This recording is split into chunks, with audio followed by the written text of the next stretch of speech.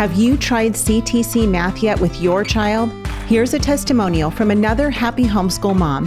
Amber said, "I'm absolutely thrilled with CTC Math. It's a rare find that I've used with my children for more than 5 years now. I have 6 children using CTC Math, and each child has found it easy to navigate and very applicable. I love seeing them enjoy this math program and grow in their mathematical journey. Thank you so much for all that you are doing in providing quality math lessons for my children." If you're looking for a great online math program, visit ctcmath.com. That's ctcmath.com. Hey everyone, this is Yvette Hampton. Welcome back to the Schoolhouse Rocked podcast. I'm back today with Janice Campbell, and we are talking about ways to teach our kids and how to help our kids to learn. Janice is part of our Meet the Cast lineup. We're so thrilled that she is part of the Schoolhouse Rocked movie. And Janice, you got to see the movie, right? Absolutely, and I love it. Thank you. Yeah, it's fun. It's so much fun, actually, sending out the movie to the people who are in it and kind of waiting to see what their response is going to be. Like, oh, it was okay. And some people are like, it was great, but I looked horrible. Or it was great, but why did I wear that outfit? Or, it's just so funny to see how people, and that was me. I mean, I still look at that movie. I'm like, why did I cut my hair short right before we filmed? And why did I wear that outfit that I wore? But anyway, it's exciting. We are very happy and honored to have you as part of the film. So thank you for being part of it.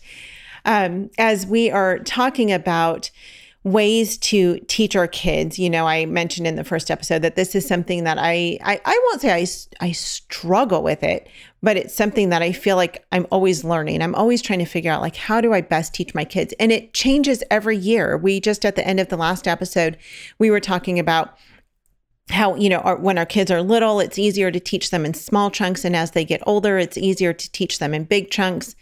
And as our kids grow, I think we grow as well. And our teaching style changes and transforms a little bit along with our kids. And so it's kind of always, it's never this like, I've arrived and I've learned how to teach perfectly grades K through 12, right? It's a process.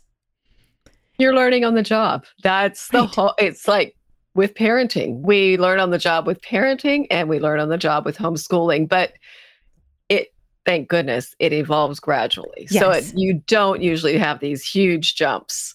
And you don't have to make artificial jumps like waiting for the next school year and then doing something really different. You can just continue and make gradual tweaks, and those gradual tweaks will continue to fit. And that's good. Because, like the first thing we started with was mentioning that kids back in the olden days, as my boys used to say, used to learn very naturally through mentors, models, and the great books. And they can still do that. Yeah. And it's our job not to necessarily be the best teachers, but to cultivate those great students. Yeah. And you have, if I remember correctly, you have a list of some of the great books on your website. Like if we're going to, go to the library or a bookstore online and find the top 10 greatest books we can read with it or to our kids. You have a list of some of the great books that we could and should be reading to them, correct? Absolutely. Okay. Is that on your everyday education page? I have one list. I have 2 lists on my Excellence in Literature website. Okay. One is a list of reading books for boys that are great. And another is a list of historical fiction, kind of arranged historical fiction, I think in biographies, arranged chronologically, which is a really long list. Yeah. But then I also have for my Excellence in Literature, 5 years worth of classic literature that I think everybody should read. Yes. Okay. Good to know. And it's funny that you have books to read with boys because you have only boys. You have no girls. Right. Exactly. And I grew up by myself with my grandparents, no brothers, no sisters. And I kind of always assumed I'd have girls because I had all these girl books. Yeah. From when I was young, and I saved all the books. Yeah. And happily, some of them were the kind of thing used in Charlotte Mason curriculum. So they were still read. And even, the boys even read some girl books. Sure. But I sure found so many others while they were growing up because boys sometimes Some of them will take a little bit longer to start reading. Some of them Sure. will want to read things with a little more adventure and action and humor than girls seem to care about sometimes. And so books that appeal to boys are usually quite fun. Yes, yeah. It's funny. The other day, Garrett walked into our room where we have our bookcases, and he looked on top of the shelf. He said, "Do we have two sets of Little House on the Prairie?" And I said, "Yes." He said, "Why?" And he goes, "Oh, I know why." He said, "Because you want one for each girl." And I said, "Yes." I said, "I had one set, and then someone offered me another set for free." And so I took it because my thought was, well, now I have one to send off with each of my girls. Because I've said this lots of times on the podcast, if I were stranded on a deserted island and I could only take 3 books with me, it would be the Bible, the Little House on the Prairie series, because I consider that one book, and The Hiding Place. Like those are my 3 top book choices. And so it just made sense to me that I would have 2 because, how would I choose which girl to give it to? So now they each have their own set of Little House on the Prairie. It's the only book or book set that I have 2 of. Every other one I only have 1 of, but that one I just thought, oh, what a blessing and what a joy that I get to give one to each of them. So anyway, let's continue on. We were talking about some ways to teach, some effective ways to teach. So we talked about reading with focus and keeping our lessons short. And then we talked about choose one idea to ponder daily and then summarize that idea. Where do you go after that? So summarizing can take place on paper or mentally or verbally or whatever. So as you summarize, the 4th thing is think about the connections that you see in the things that you're summarizing.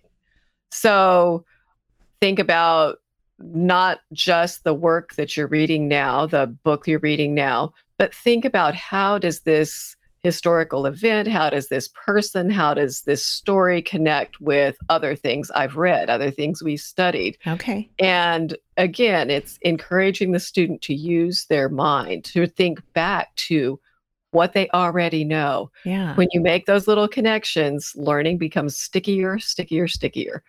They can, you hook it to perhaps a really interesting field trip you took or a unit study or even just a conversation or another book, and you remember more things. And so that's number 4, think about the connections. I could see how even with little kids, you could start that with them itty bitty, where, if you're teaching numbers and colors, maybe you're doing flashcards and teaching, 3 as the number and yellow as the color. And then you go to the grocery store and you see 3 yellow bananas. You can make that correlation with them. Look, there's 1, 2, 3 bananas and they're yellow. And so as you start that young and just move that along through their years, that makes a lot of sense because it really does help them to connect all of life and all of God's creation together and how life all works together. Absolutely. We had an example of that riding back from the beach with my daughter, 2 of my daughters-in-law and the 2-year-old grandson. And we went through a tunnel and there would be a sign that said 55 and he would say 5. And then we would see another sign in yellow and he would say yellow. And his engagement with his world had been cultivated by making connections. And so those 5s, those yellow signs, they all fit with, he has little, blocks that have those colors and numbers. Right. All those connections start very, very young. Yep. That's exciting. Okay. All right. So think about connections. What would be the next thing? So number 5, discuss what you're learning. Discuss it with someone. And sometimes homeschoolers they don't have anyone. They're an only child, and that's fine. So what you do is you work with your learning journal. And I so encourage families to keep learning journals with drawings and maps and timelines and all of the things that you would normally notebook. Keep it in a big sketchbook and finish your year with a learning journal that has examples of all the things you've learned, and you flip through it at the end of the year, you've got an overview of learning. It's a delightful thing to do. So do you explain this learning journal to me? because this is not something that I've ever done. I mean, you just gave us a brief explanation of it, but do you put all of your subjects in it, or do you just learn some of the things? Talk about this. Let's park here for a bit. Okay. Yes. Learning journals, absolutely the most fun thing ever, at least if you like to write or draw or do anything like that. Sure. So yes, you put all the subjects in it, and you just each subject goes on a new page. And the student chooses what to write or draw from the current lesson. So if it's something from history, they might draw a timeline of events, and maybe say if they are particularly interested in the types of armor they were wearing at that particular time, they could draw that and write a little bit about it. An older student might be doing lab reports, or writing down scientific information discoveries. You can also put in commonplace quotes, like if you want to remember quotes from things you read, you can put in quotes and maybe a little bit about the book. Just an entire compendium of what you're learning through the year. It's okay. Fascinating to page through these things. I've got some pictures of some that, teens have done, not my teens, but other teens. And it's just amazing. Yeah, that's a great idea. I've actually not heard of doing a learning journal before, but that sounds like a lot of fun. I have one daughter who is just a great artist. She loves to draw. She's always drawing.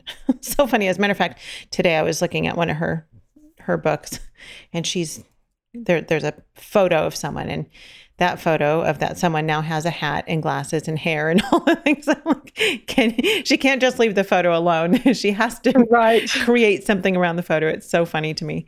So yeah, that drawing of all of that helps them remember. If you write it, if you draw it, you're going to remember it, especially when you're arranging it on a page in a way that pleases your eye. Right. And helps you remember. Yeah. Because typography, making the important words bigger, doing your best to do careful work, it can be a delight. But the whole thing with a learning journal, it's a process and not a product. Right. You can't get stuck with the perfectionist thing. Right. You want to create beauty, or you want to create just memories. Sure. And some kids are not going to have patience and be really great at making it look good. Right. But the process will help them learn. Right. That is a great idea. Let's take a quick break. We'll be right back. What we do at IEW is break through the noise of the grammar and the writing prompts, and we say, this is what you do, step by step. And I've witnessed it over and over again, both watching Andrew teach and hearing from parents, this is the best writing program. We've made it so easy and made it really affordable. So any mom can teach writing to their children using our course, and we guarantee it. To try 3 weeks of free lessons, visit IEW.com. We are back with Janice. Okay, so we talked about learning journals. What's next?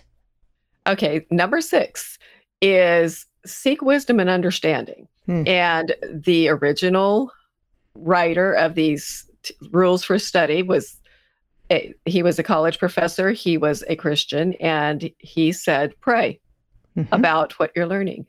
And what does it all mean? How does it connect? And for small children, of course, that can be just a very simple thing. But older students, they're studying history and worldviews and science and all the things. They can consider how to use it, how to connect it, how to think through it. But you're pondering and marinating that within yourself. Yeah. Okay. So seek wisdom and understanding, as James chapter 1 tells us. When we ask for wisdom, he will give it. Yes, absolutely. I think we forget to do that sometimes too. I think we just kind of get into our groove and into our day, and we forget to ask the Lord to help us to learn the things that he wants us to learn, because everything we learn really should be learned for the purpose of drawing us closer to him and helping us to understand his creation and his character and who he is better, right? It's not just for the sake of learning it so we can regurgitate facts. Absolutely not. There's a prayer that I really like, written by, I think, St. Thomas Aquinas, who lived long, long, long ago in the 13th century. And his prayer is, to the creator of the universe, shed the light of your wisdom into the darkness of my mind. Fill my thoughts with loving knowledge of you, that I may bring your light to others. Just as you can make even babies speak your truth, instruct my tongue and guide my pen to convey the wonderful glory of the gospel. Oh, I love that. Yeah. Just part of it. But that has always been something that I try to look at the beginning of each day so that I am in the right mindset to communicate. Yeah. Yeah. I love that. And I love that he talks about sharing the light with others, because it's really what we're to do. And that's the Great Commission. You know, we learn about God, we learn who he is. Everything we teach our kids, we should be directing them towards him so that they can go out into his kingdom and share the good news of Jesus with others. Yes. But if we don't know him or understand him, it's hard to do that. So it's just, this step surprised me. And, you know, these rules of study for his college students. And yet this is like the penultimate step, right? Or the ultimate step, really, because what he added right after it, that was the original 6. And then he added right after it one more thing. Okay. Go outside and think as you walk by the river, and you play, or you know, as you're outside, just go outside and be in creation and ponder. So that's step 7. Yes. Okay. Go outside, enjoy God's creation. Imagine the simplicity of that. Yes. And that's what I love about going back in history and discovering how people learned, what was effective, because what was effective then and created the minds that we've talked about, like the founding fathers or Leonardo da Vinci or others. They're doing these things. Yep. They're not doing multiple choice, fill in the blank worksheets. Right. These are the things they did. Yeah, absolutely. If you look at Leonardo da Vinci's notebooks, that's a learning journal. Wow. Yeah. So cool. And again, this goes back to, the beginning. They didn't have all the distractions that we have today. Nowadays, it seems like, most kids, and we have done a couple of podcasts recently on just digital distractions and things like that. And the hours that kids spend on their tablets and their phones and watching TV and all of the things that they're to distract them. Imagine all the stuff that they're missing out on. Yes. It's life that they're missing. Right. And it's so tragic. It is so tragic. Okay. We have a few minutes left for this episode, but I want to talk about one last thing really quickly. You talk about the importance of teaching penmanship. Yes. And you talk a little bit about the science, behind that and how it develops the brain and all of the things, all of the benefits of teaching penmanship. Talk about that for a minute. Okay. There have been a bunch of studies done since, keyboards have proliferated, and the arguments about, do we have to teach penmanship now? Everybody's got a keyboard. You don't need to. Right. And what they found is that kids retain more when they write, because what they're doing when you take notes in a class, for example, you're summarizing. Yeah. You're performing a physical action, whereas even a college student, say, who could sit in a classroom and transcribe word for word what a professor's saying, there's no mental activity. It's going in one ear and out the other. And basically all they're doing is you can mindlessly transcribe. Right. But you're not engaging your mind in order to summarize, in order to retain, because choices have to be made when you're writing by hand. But plus, there's a great deal of history, literacy, historic, creative, intellectual history that is done in longhand. And the whole process of writing in longhand, as my grandmother used to say, does help you remember. And when you say longhand, you're talking about cursive. It's cursive, but even putting pen to paper in print, I write. My personal style is more of a cursive italic. Okay.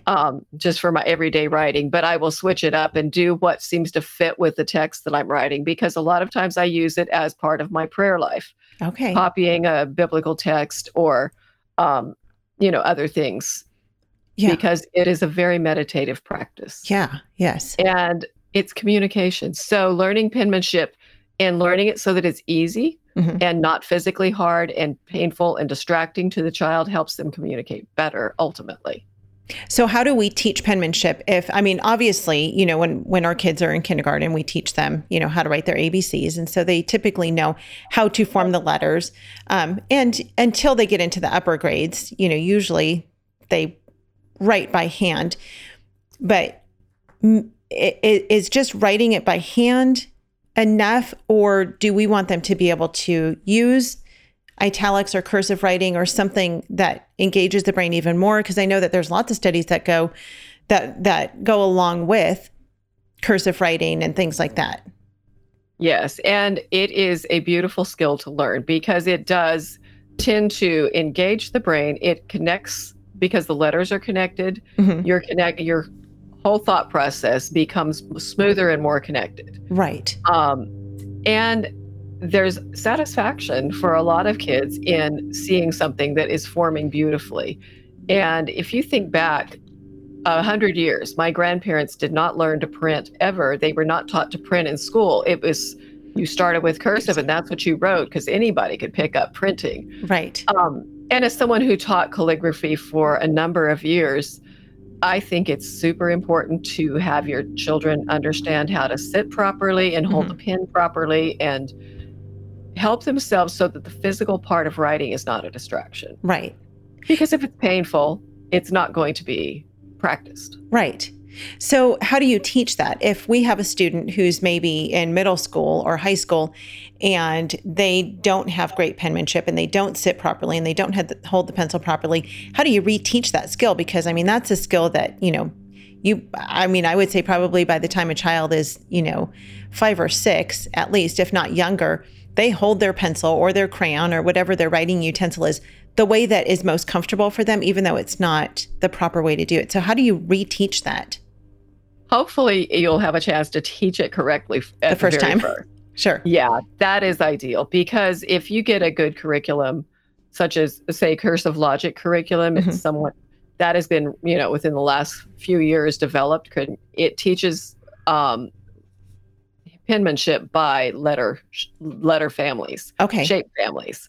And so it helps, but each page reminds the student how to hold the pen and how to sit with their arms supported, posture straight.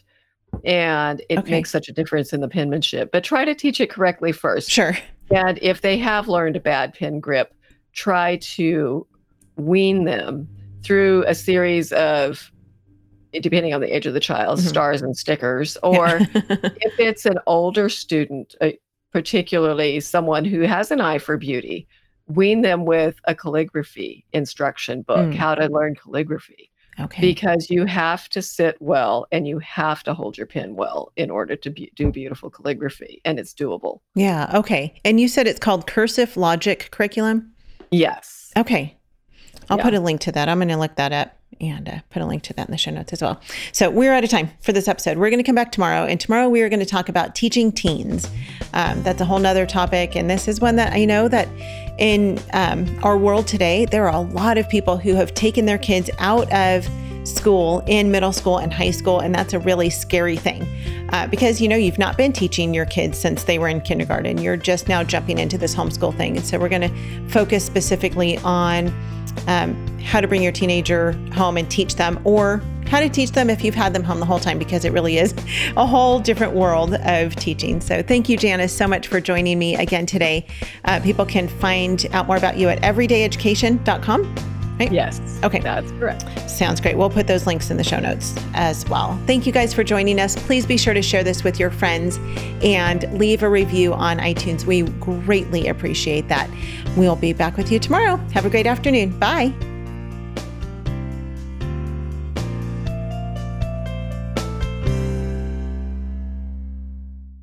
Every year, parents just like you are discovering Classical Conversations, a vibrant, supportive Christian homeschooling program that's been equipping parents since 1997 with the resources, tools, guidance, and encouragement they need to homeschool their children with confidence and prepare them for a lifetime of success. Visit our website at classicalconversations.com to find a nearby community and learn more about homeschooling the Classical Conversations way. Classical Conversations, Christian homeschooling simplified.